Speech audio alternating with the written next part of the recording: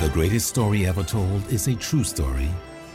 It is a story of adventures, battles, kings and queens, heroes and villains, good and evil, history and prophecy.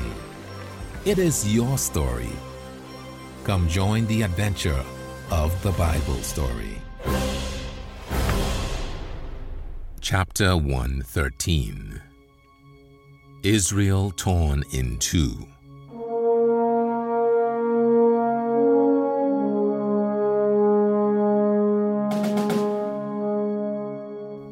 Before Solomon died, he appointed his son Rehoboam to rule in his stead. Israel mourned the death of Solomon, then gathered in the town of Shechem for the anointing of the next king. Jeroboam had re-entered his homeland as soon as he heard of Solomon's death, and he was in attendance at the ceremony. What Ahijah the prophet told him still lingered in his mind, even as he saw the young prince ascending to the throne. Rehoboam expected a somewhat better public reception than he received at his inauguration. When he came before the people, the cheering was muted. The crowd did not greet him with the same enthusiasm his father received when he became king. As Rehoboam surveyed the crowd, he saw a delegation coming toward the platform where he stood.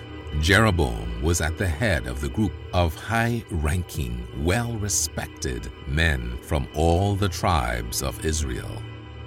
"I have a petition for you, King Rehoboam, from all the people of Israel," said Jeroboam, looking up at him. The men behind him stood with determination, looking evenly at the new king. Rehoboam was irritated by this intrusion upon this day, his day, but he felt he had little choice but to hear Jeroboam out. "Speak then," he commanded. "Your father Solomon did a great deal of public work, as you know," Jeroboam began. "He financed his projects for years with heavy taxes on the people of Israel. Men of Israel were even pressed into hard labor for these ventures.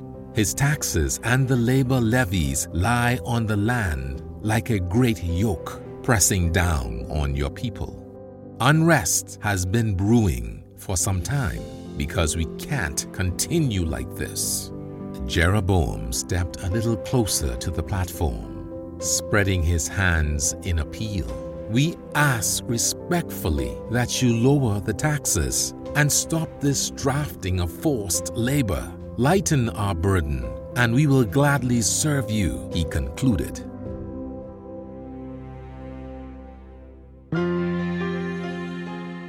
Rehoboam had grown up somewhat spoiled with all of the privilege of royalty and none of the responsibility. He was annoyed by this request and quickly thought of how he could regain the initiative after this very public demand. An idea came into his mind. "I appreciate your concerns, and I want to help you," he said, managing to maintain an appearance of interest. "Let me take counsel from my advisors and think about this decision. Come back in 3 days, and I will have your answer." Jeroboam nodded. He had expected something like this. "Thank you, O king," he said. "We will return in 3 days to hear your answer."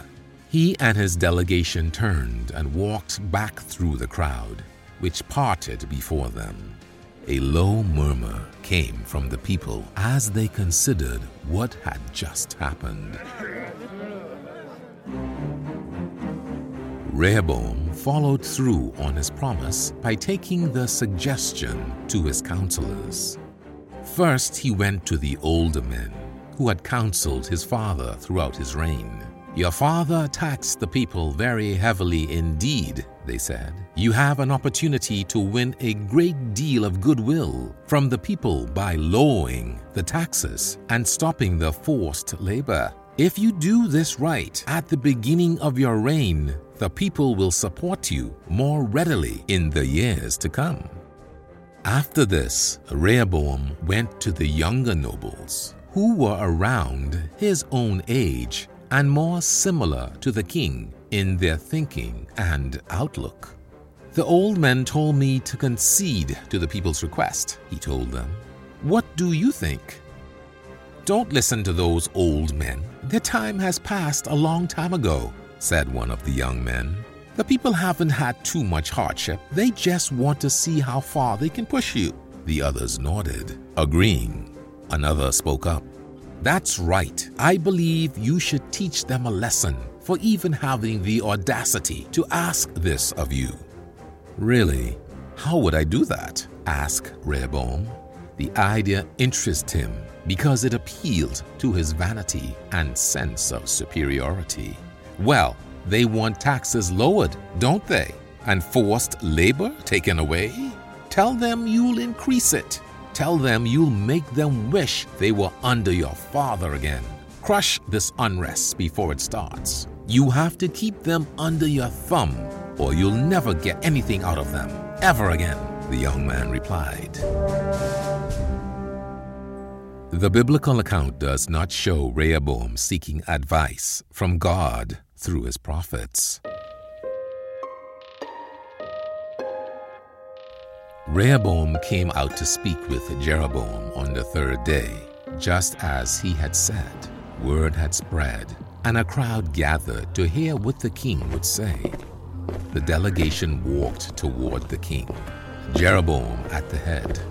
Jeroboam saw the look on the king's face and immediately got a strong feeling about what was going to happen.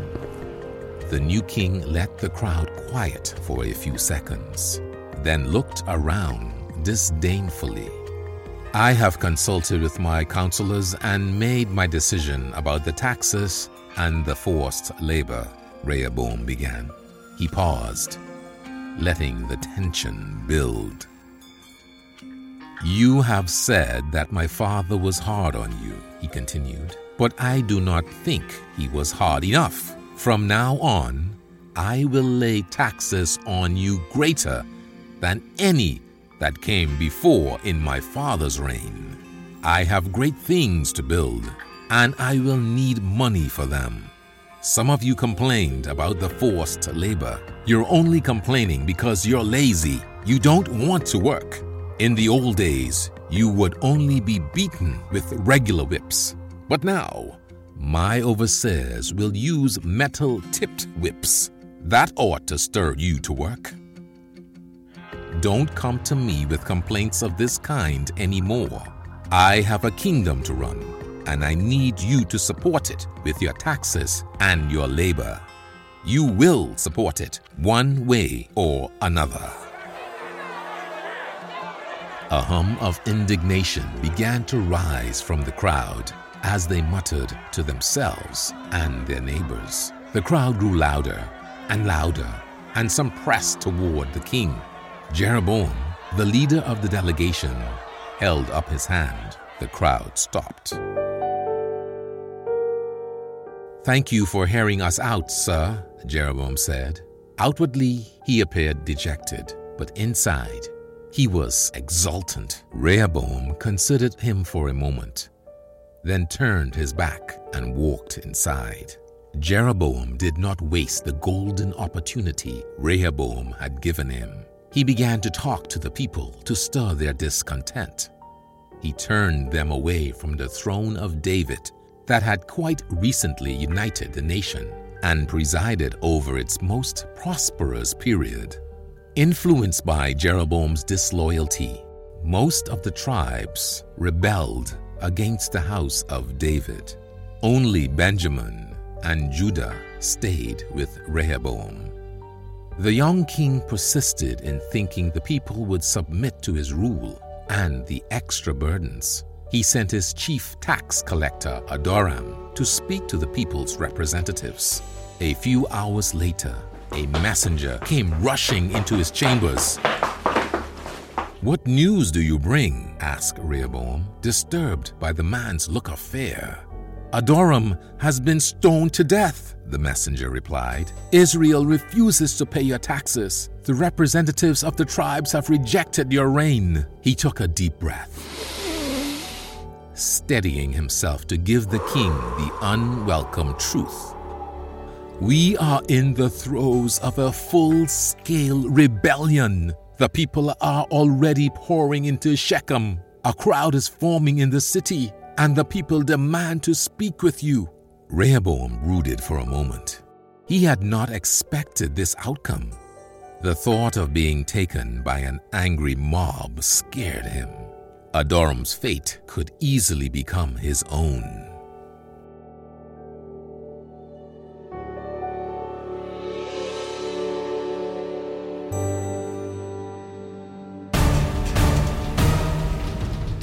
"Bring me my chariot," he finally commanded his servant. "I am leaving." Rehoboam fled the city of Shechem to Jerusalem. Within his own tribe of Judah, he did not need advisors to tell him that his days were numbered if he stayed in Shechem. It was obvious from the mood of the people that the counsel he had received from his peers was wrong. The citizenry had suffered for Solomon's sins, and they were unwilling to suffer any longer. Once he was back in Jerusalem, Rehoboam worked to solidify his hold over Judah and Benjamin, preparing for the day he would march triumphantly back to rule the 10 rebelling tribes. Meanwhile, the 10 tribes selected Jeroboam to be their king, just as God had prophesied. Jeroboam held the 10 tribes, while Rehoboam kept only a small part of Israel to keep God's promise to David. The leadership Jeroboam had shown during the tax crisis convinced people that he was the right man for the job. Once he went home, Rehoboam realized how serious the situation was. Reports of how quickly the tribes were turning to Jeroboam's leadership reached him. Rehoboam decided to make a strike at the rebellious tribes quickly before they could get organized. He mustered the forces of Judah and Benjamin to march on the 10 tribes of Israel. The king gathered 180,000 men of the 2 southern tribes to form a great army to fight the rebellion. Just before they marched on Israel, however, the prophet Shemaiah came to Rehoboam with word from God. "Do not fight against your brothers in the northern tribes. Go home to your families, and do not try to go against what has been foreordained. This rebellion is from me.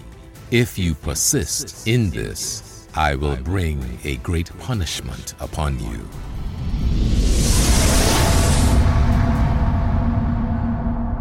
Rehoboam still had enough respect for God to listen to his warning, so he sent the army home.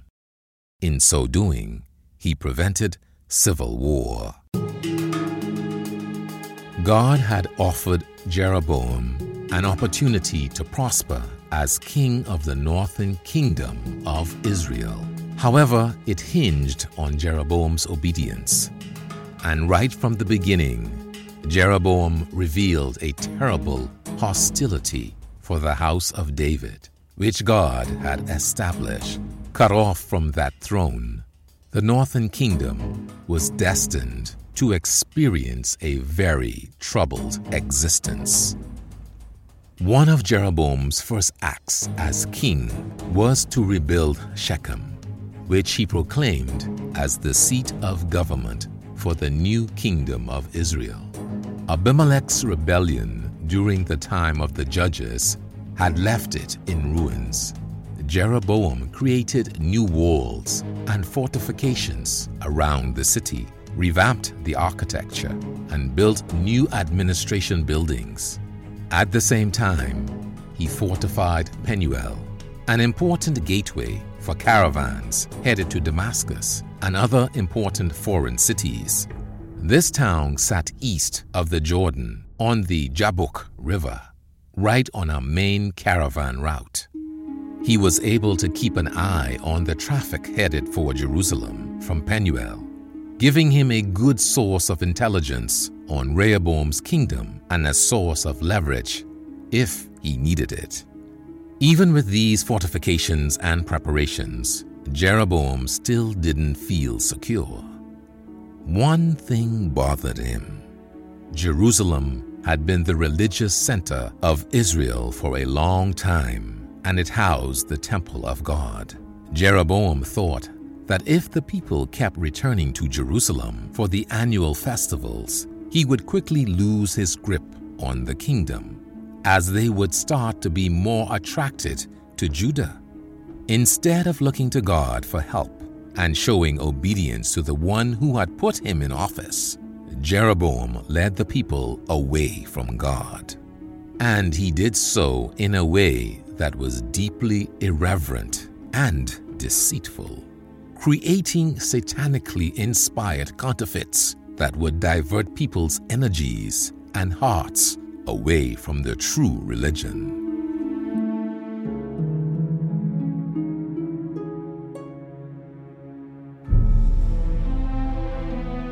Jeroboam set up golden calves in the towns of Bethel and Dan as places of worship for the people.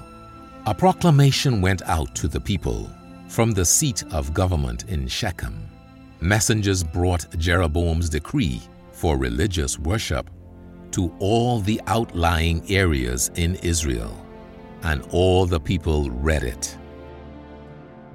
For too long, you have been forced to travel long distances to keep the feasts in Jerusalem, it read. I have set up places of worship in Bethel in the south and Dan in the north to make it easier for you to travel and keep the feasts.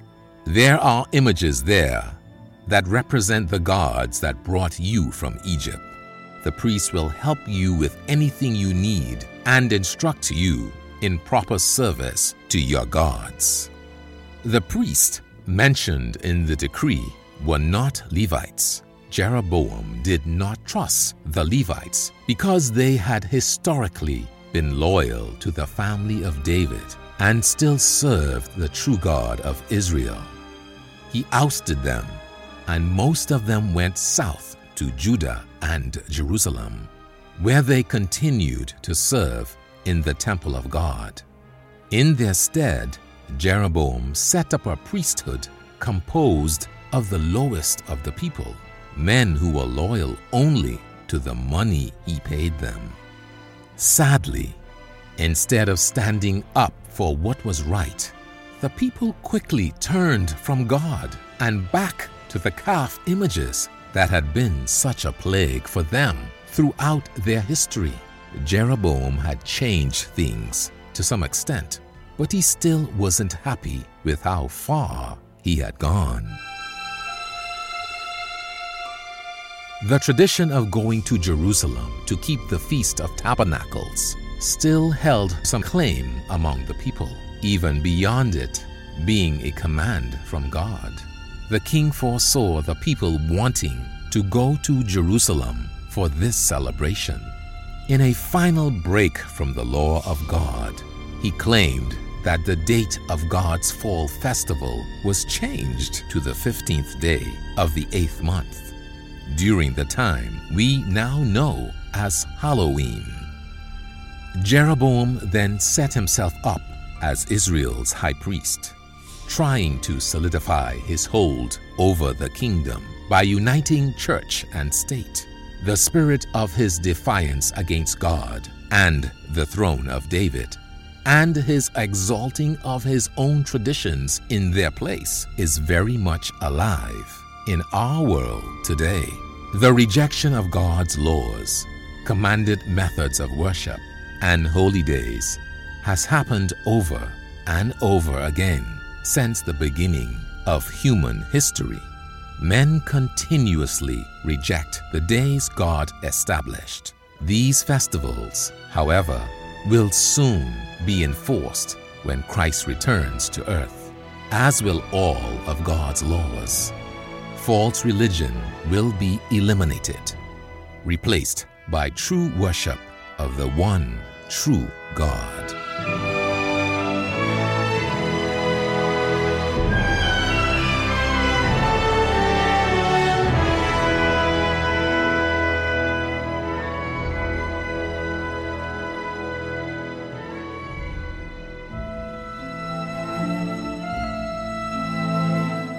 One day, as Jeroboam was burning incense at a worship service in Bethel, a man walked out of the crowd toward him.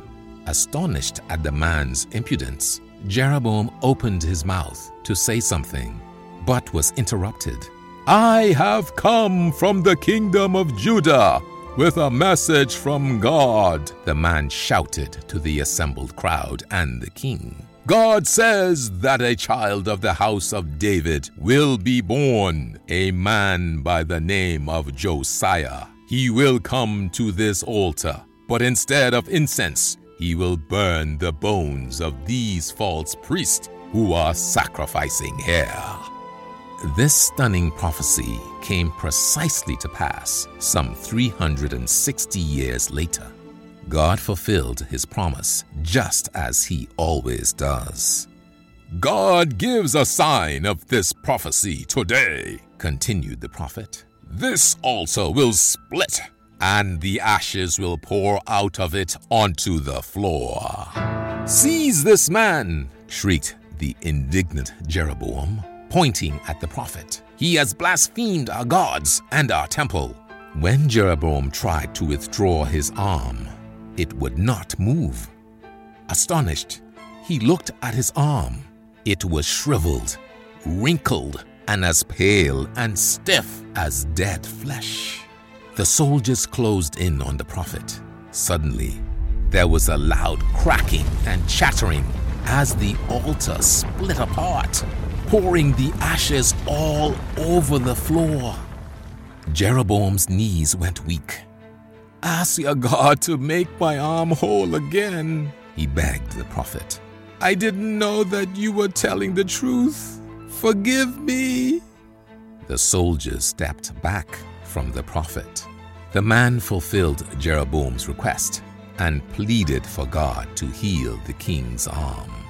Within seconds, the withered arm returned to its normal shape. Jeroboam was grateful to have the use of his arm back. At the same time, he wished to ask this man more about what God had prophesied. "Come with me now," invited Jeroboam. "I want to reward you for beseeching God to heal my arm. You can eat and drink in my house and be my guest." "I wouldn't do that for even half of your kingdom," replied the prophet sternly. "God told me before I came here not to eat or drink in this pagan place. I wouldn't even go back the way I came. He warned me that people would wish to do me harm." Jeroboam unhappily let the man go. The prophet left the temple untouched by anyone. The people parted before him, although he was followed by muttering and grumbles.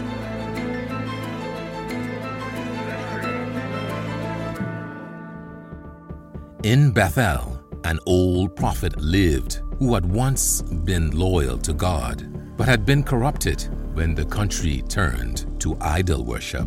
2 of his sons had been at the temple in Bethel and had seen the amazing events of the day. They returned home and told their father what had happened. "Where did he go? I must ride out and meet him," said the old man. His children pointed out the direction the man had gone, and he saddled a donkey and went after the prophet.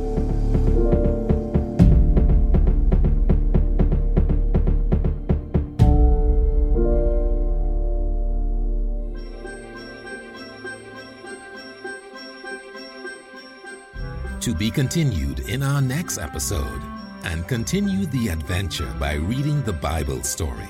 Find it under the Resources tab at pcg.church.